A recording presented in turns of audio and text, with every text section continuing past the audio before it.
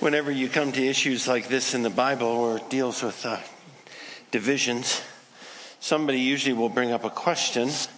Pastor, what do you think of all of the denominations? Is that a manifestation of what Paul is talking about? And I would respond to that answer or to that question with an answer of no. I actually don't think denominations are a bad thing. I think they're actually good. And the reason is because I think denominations allow us to worship with integrity. That's what I mean by that.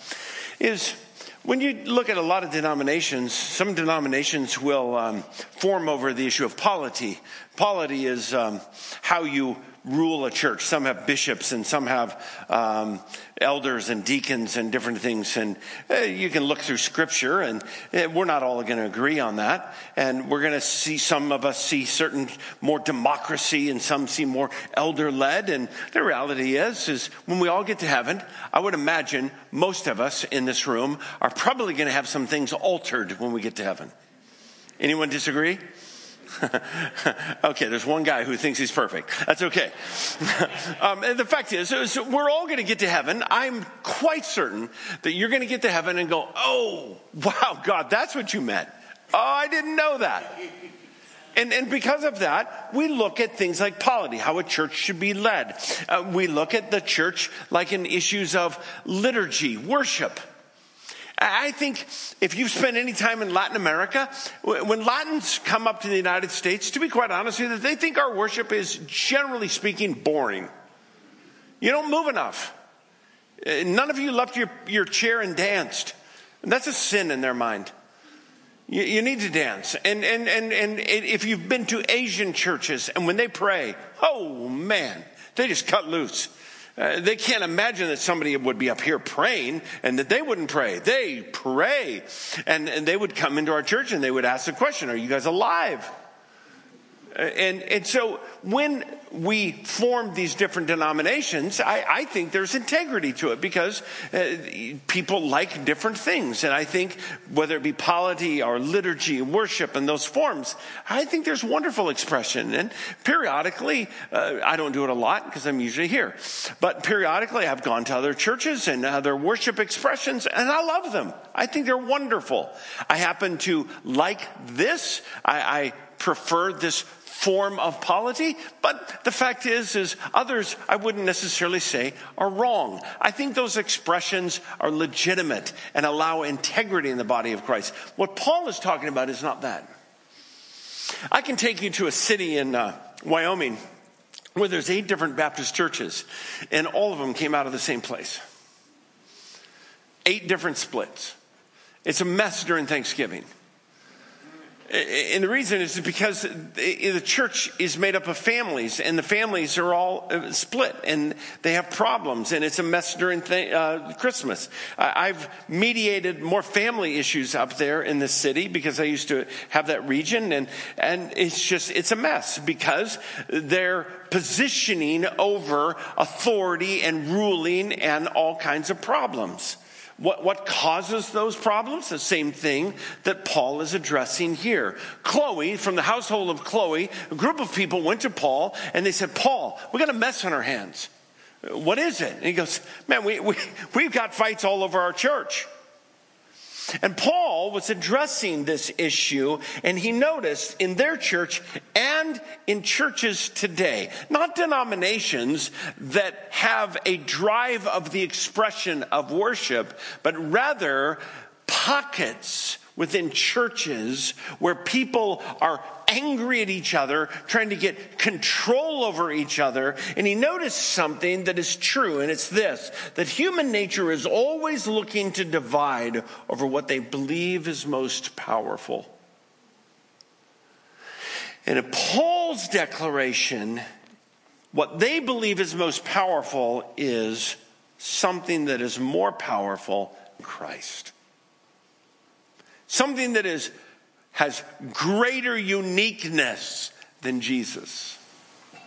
Sadly, from Paul's perspective, some of them were actually lining up behind Paul. And they were saying, yep, we're the Paul tradition, the Pauline tradition.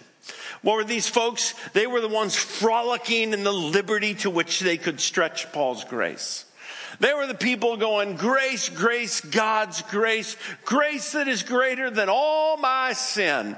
And man, they were singing it so much that one of the guys go, yep, God's grace is so great that I can sleep with my mother. What? Yeah, grace is so great, man, I can get drunk on Saturday and worship God on Sunday. They were preaching grace, and it's like grace was so lavish. But what they were doing is they were reshaping the gospel. And they were landing behind Paul, and they were taking Paul's words, and they were pressing them to their nth degree. And then there was another group. We call them the Apollinarian or Apollos' group. Apollos was a great orator. He came out of the tradition in Alexandria that would allegorize the gospel.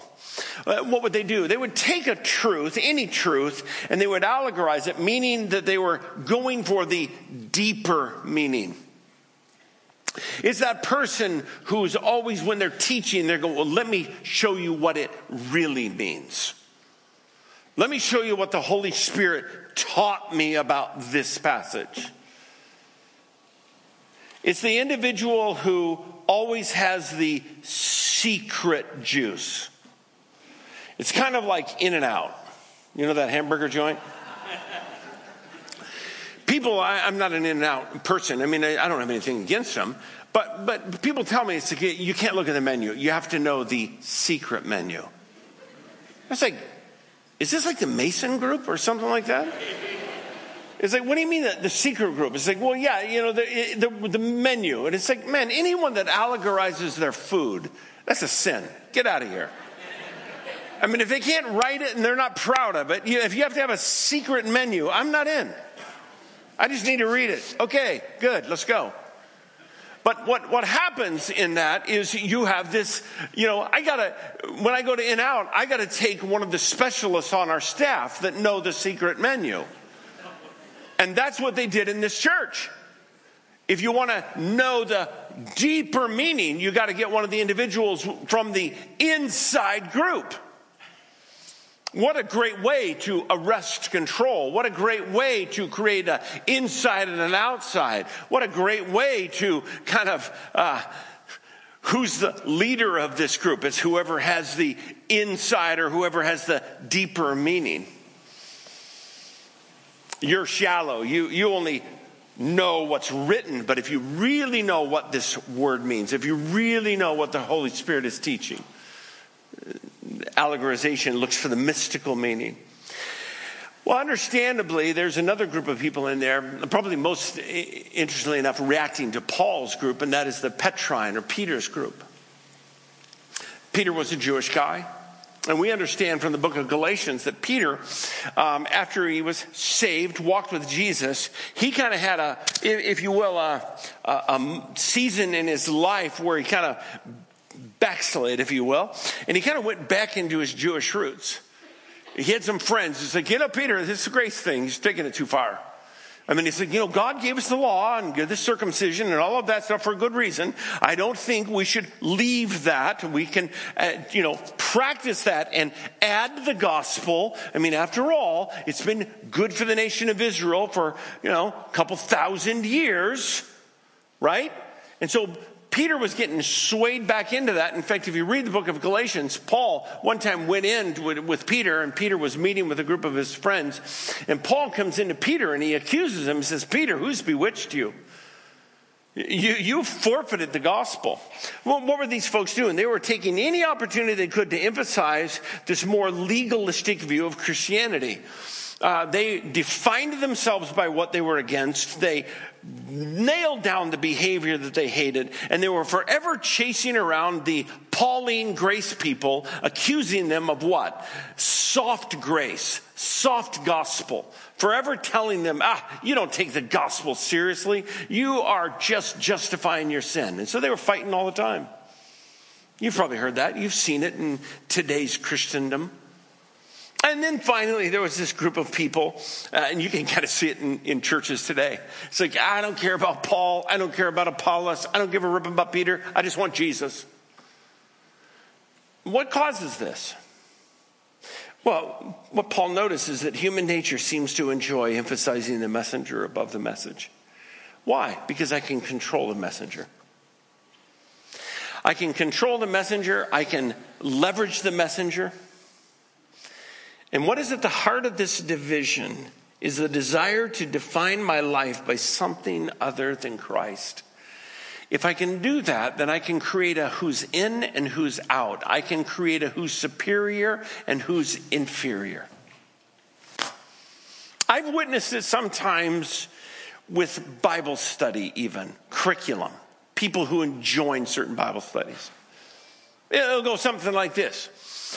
Somebody will say, hey, do you want to come and join our Bible study? It's a national curriculum.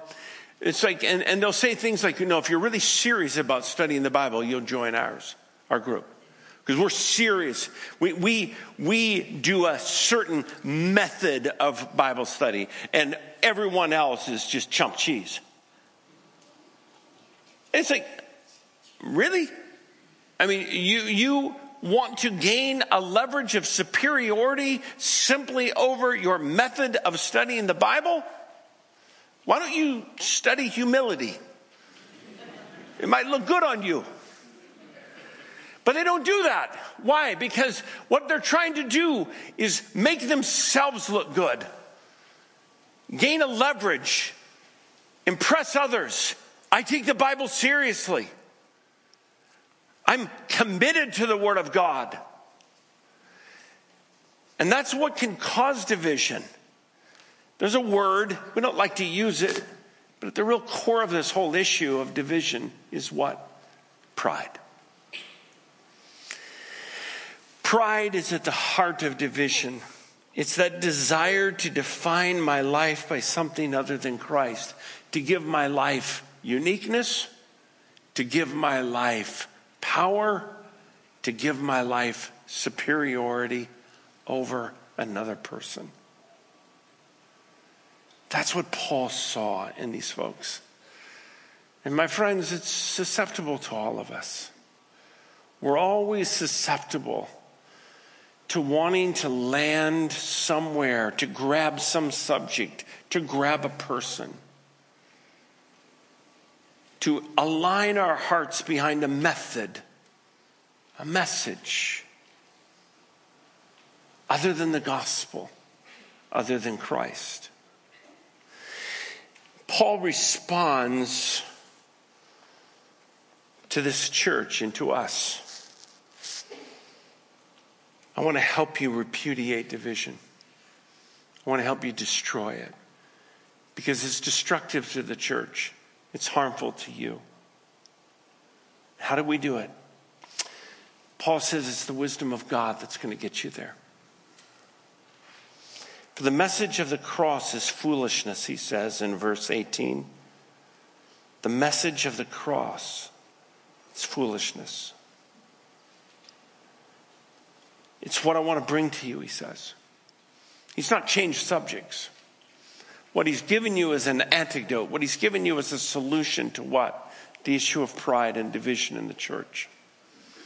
And there's two things that he's going to separate these out. So the wisdom of God is manifested in two places. It's hidden though. It's not out in the open. It's almost like a secret. It's in a way kind of kept from the normal eye. It's not. The wisdom of God doesn't come in the normal way. You folks bring wisdom out in the open. You brag about it. You leverage it. You try and use it in a form of superiority.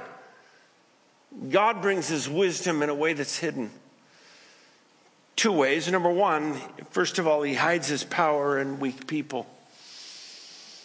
I want to start with the second one, and then I'll come back to the first one. In the second one, he talks about people, and he begins that in verse 26. He says, brothers, think of what you once were. Think of it when you were called. In other words, when you were saved. Not many of you were wise by human standards. Not many of you were influential, and not many of you were of noble birth. But God chose the foolish things, i.e. you. He chose the foolish things of the world to shame the wise, and God chose the weak things of the world to shame the strong. He chose the lowly things of this world and the despised things, the things that are not, to nullify the things that are, so that no one can boast before him. You want to destroy division? Embrace the path of God. What is it? God doesn't work the way the world does. The world looks for powerful people. The world looks for eloquent speakers. God looks for weak people. He's always been doing that. For 2,000 years, Paul says, all the way back to the very beginning, God looks for the voiceless. God looks for the refugees. God looks for the individual that is not powerful. God looks for the person who is not of noble descent. We have been watching the Queen and her family, and with all due respect, that's not where God starts. Paul makes a point of it. Folks, look around the church, to the Corinth church, and look around to us. He said, hey, God doesn't make a habit of going after the rich and famous. Now, I'm not sure why, but to be quite honest with you, the evangelical church does not get this one, and I wonder if we ever will. I wonder if we will ever get the idea of how God works. Because we're forever begging and pleading and hoping that we get the right guy in the White House. And we're forever, ever giving ourselves away. I can remember over the years, number of times when Kate Gosselin and Kate Plus 8 came on the scene, and we were like, oh, this is going to advance the gospel. And whenever we think that with Hollywood, it hasn't borne out. I remember when Rick Warren, nothing against Rick Warren at all, but I remember when he hosted the presidential debate. We were like, wow, evangelicals have landed on the scene of the presidential debate. And last I checked, it didn't make one iota of a difference in the advancement of the kingdom of God. Passion of the Christ came out. It's a good movie. I saw it a number of times. But it didn't change the trajectory of the church. Prior to the Passion of the Christ, we had a 0% conversion growth rate in the United States. Past to that movie, The Passion of the Christ, we still have a 0% conversion growth rate. In fact, we have moved into a negative number, meaning we are receiving less people that are in terms of coming to Christ than this country is growing in its percentage. We're losing the battle. It hasn't changed. Maybe the most powerful message that has been sent out to this nation in the last 10, 15 years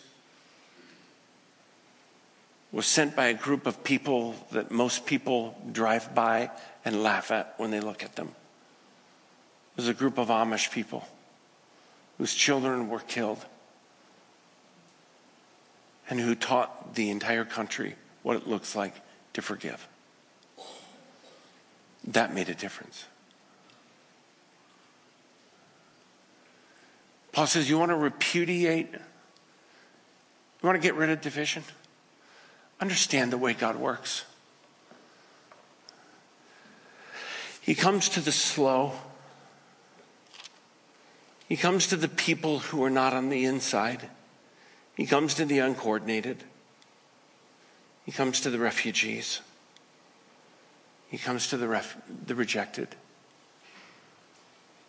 And he enters into their life. Does that mean you shouldn't run for office? No, run. Does that mean you shouldn't be on the school board? No, get on the school board. It means, my friends, that that's not our hope. Our hope is not to recruit powerful people so that the gospel can advance. Our hope is that we get how God works. He hides his power in weak people, and he advances his gospel in ways that the world doesn't recognize and in fact often thinks is foolish. It just happens to work. Secondly, Paul says that God hides his power in weak preaching. Verse 21, it says, "For since in the wisdom of God, the world through its wisdom did not know him, God was pleased through the foolishness of what was preached to save those who believe." Through the foolishness of what was preached. Paul wants to make sure that we get this point. So he goes further in chapter 2, verse 1 and following, when he says, "When I came to you, brothers, I did not come with eloquence or superior wisdom as I proclaimed to you the testimony about God. For I resolved to know nothing while I was with you except Jesus Christ and him crucified. I came to you in weakness and fear and with much trembling. My message, my preaching, they were not with wise and persuasive words." It's not that he was untrained, and it was not that he was uneducated. The guy had an education from Harvard. But he meant what he said. When I come to you, I didn't use eloquent words. I didn't try to impress you. Why? Because eloquent words don't save an individual. I came to you in weakness and fear, with much trembling. My message and my preaching were not with wise and persuasive words, but with a demonstration of the Spirit's power. Division is when we try and find power on a worldly standard. And Paul says if you want to destroy division in the body of Christ, you'll understand the way God works. He finds weak people and he uses weak preaching. He uses this weak vehicle called preaching to transform people's lives. Well, what do I mean by weak vehicle? Carrie and I, the other night, we went to a movie, Top Gun. It's a good movie. A lot of action. $152 million to make that lot of action. 152 million. That's a 131-minute movie. Then it takes 152 million to make that movie. That means it's slightly over $1 million a minute to make that movie. I started looking up the budgets of other modern day movies. They don't touch a movie nowadays for over 100 million. And then I started looking at the budget for this week's sermon.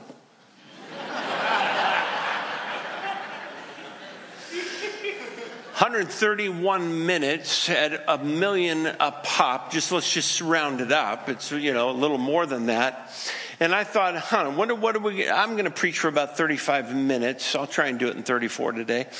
But what's the investment? Well, it's probably, I'm going to say, about 4 cups of coffee, some printer ink, my iPad, which they spread out over 4 years.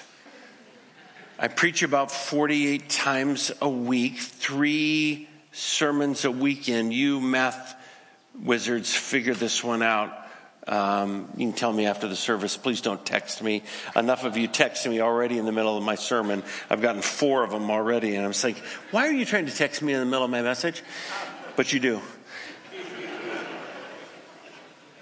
And so you take this little gizmo that it costs, $800 some, and you spread that out. And here's my point. You got it. We don't invest a lot. It's a joke, isn't it? How on earth are we ever going to compete with $1 million a minute?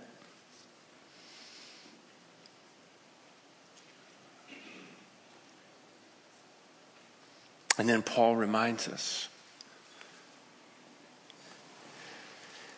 I came to you in weakness and fear with much trembling. But my message and my preaching were not with wise and persuasive words, but were with a demonstration of the Spirit's power. There was a denomination that recently did a study of all the people in their denomination that were working in the area of poverty and justice. And they interviewed them all over the world. And they asked them this question: why are you here? What motivated you to come here? And now you silly people are texting me like crazy. I love you too. Why are you giving your life and to the person around the world? You know what they said? There was a day I was sitting in church and the pastor preached a sermon and God spoke to me. There was a day I was sitting in a community group, a Sunday school class. We were studying the Word of God and the teacher was teaching and God spoke to me. And I realized as I was studying this text and reading that article, what Paul was trying to say. I liked the movie Top Gun. It's a good movie. But I guarantee you there's not one person that's going to walk out of that movie that's going to move from death to life. There's not one demoniac that's going to leave that movie theater and is going to be delivered. Not one. There's not going to be one man that walks in there, a porn addict, and walks out of there and says, I am free and I'm going to live with faithfulness with my wife the rest of my life. Not one is going to do that, I guarantee you. And there's not going to be one 35-year-old young lady who was abused when she was 10 years of age and scarred and wounded is going to walk out of that movie and say, I am healed and I can finally give myself to my husband with a joy and peace in my heart. Not one. I'm not against the movie. I enjoyed it. But let's put things in perspective. Sometimes we argue over things and get behind things that have no power. And that's Paul's point. I appeal to you, dear brothers, is Christ divided? Was Paul crucified for you? Did Tom Cruise die for you? Did this worship style die for you? Was this worship style on the cross for you? Dear friends, understand what has power. The wisdom of God repudiates division. Why? Because Paul says only the cross of Christ has the ability to take a person from death unto life. And when you and I stand at the base of the cross, it is there that our hearts are unified. And it is there that we stand on the level playing field. And it is there, my friends, our hearts are brought together. And it is that place where all division is destroyed. Why would God hide his power in weak people and weak preaching? Let me take you back to a place that all of us lived. Back to the day when my childhood died. I was in the 6th grade. And I discovered something in the 6th grade that my guess is you did too. I discovered in the 6th grade that the world was not a level place. What do I mean by that? I mean that in the 6th grade, I discovered that if you were an athlete, you had a decided advantage in this world. You just did. If you were a really good athlete, you had friends that other people didn't have. If you were a really good athlete, people wanted you on their team when others didn't. If you were a really good athlete, when they lined you up and made selections, you were first. And if you were slow, you better be good looking. In the world I grew up in, probably like the world you grew up in, athletes have a decided advantage. And in the world that I grew up in the 6th grade, I also discovered that looks make a difference. Now, I know Harvard did a study on this, and it cost them millions of dollars to do it. I could have done it for about $1. Good-looking people have a decided advantage in this world. I learned that in the 6th grade. Good-looking people have friends that other people don't have. Good-looking people get invited to sit at the table for lunch where ugly people don't. Good-looking people get selected to be on teams when the teacher breaks up the teams and doesn't organize the teams and just says, you guys make your own teams. And if you're not a good-looking person and you're not an athlete, you're terrorized that the teacher just says, go make your own teams. It's a frightening day. And I watched as some of the non-athletes and some of the not so great-looking people walked to the edges of the room and hoped no one would notice them and hated going to school. In the 6th grade, I discovered that the world is not a level playing field. I also discovered in the 6th grade, probably a little earlier than this, but it crystallized in the 6th grade. I knew it, man. I'll tell you what, I knew it. If you were smart, let me tell you what, the world came easier to you. It's just a different world if you're smart. Acquisition of information and education is just a different ballgame. And when you learn, and you learn quicker and you learn faster, and I'm not down on teachers. I love teachers. I was one and I am one. But to be quite honest with you, teachers relate different to smarter students. And by the way, peers relate different to smarter students. When you have a project, everyone wants you on the team.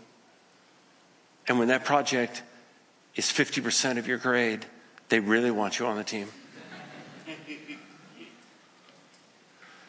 I also learned in the 6th grade that if you have really, really wealthy parents, they can put you on teams and they can get you coaches and they can give you an advantage.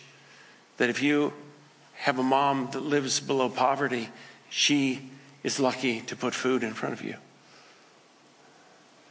In the 6th grade, I became really, really convinced that the world is not a level playing field.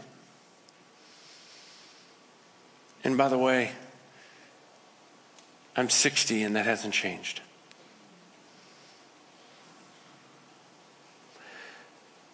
And so when I look at Jesus' life, I realize he had everything. He had position, he had power. He had everything that this world longs for. And he walked away from it. The Father told him, I'm going to send you to the earth and I'm going to hide you. I'm going to hide your glory and I'm going to hide your beauty and your strength. And I'm going to put you in the form of a child. I'm going to raise you. And no one's going to know who you are. They're going to miss you. In our world, you're the second person in the Trinity. In that world, you're a nobody. You're going to lose it all, and we're going to hide you. They're going to spit at you, and they're going to mock you, and they're going to treat you like a nobody because in their mind, you are a nobody. I'm going to hide you, and I'm not going to let them know who you are. God, why do you do that?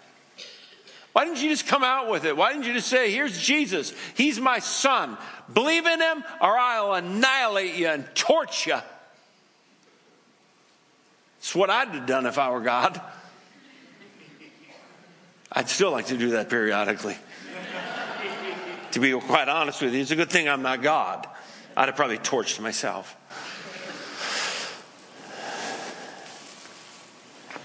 Because God understands the power of weakness. And he understands the power of the cross. And he understands that when he died on the cross, he died for you. And he gave you the opportunity today to receive that forgiveness. Not because he forces you. Because he gives you the opportunity to trust him by faith. The wisdom of God eliminates division. Why? Because God surprises the world by displaying his power through weakness. And when you and I make our way to the foot of the cross, there the world is a level playing field.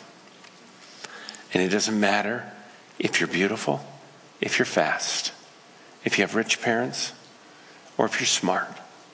It only matters if you trust the one who forfeited it all for you.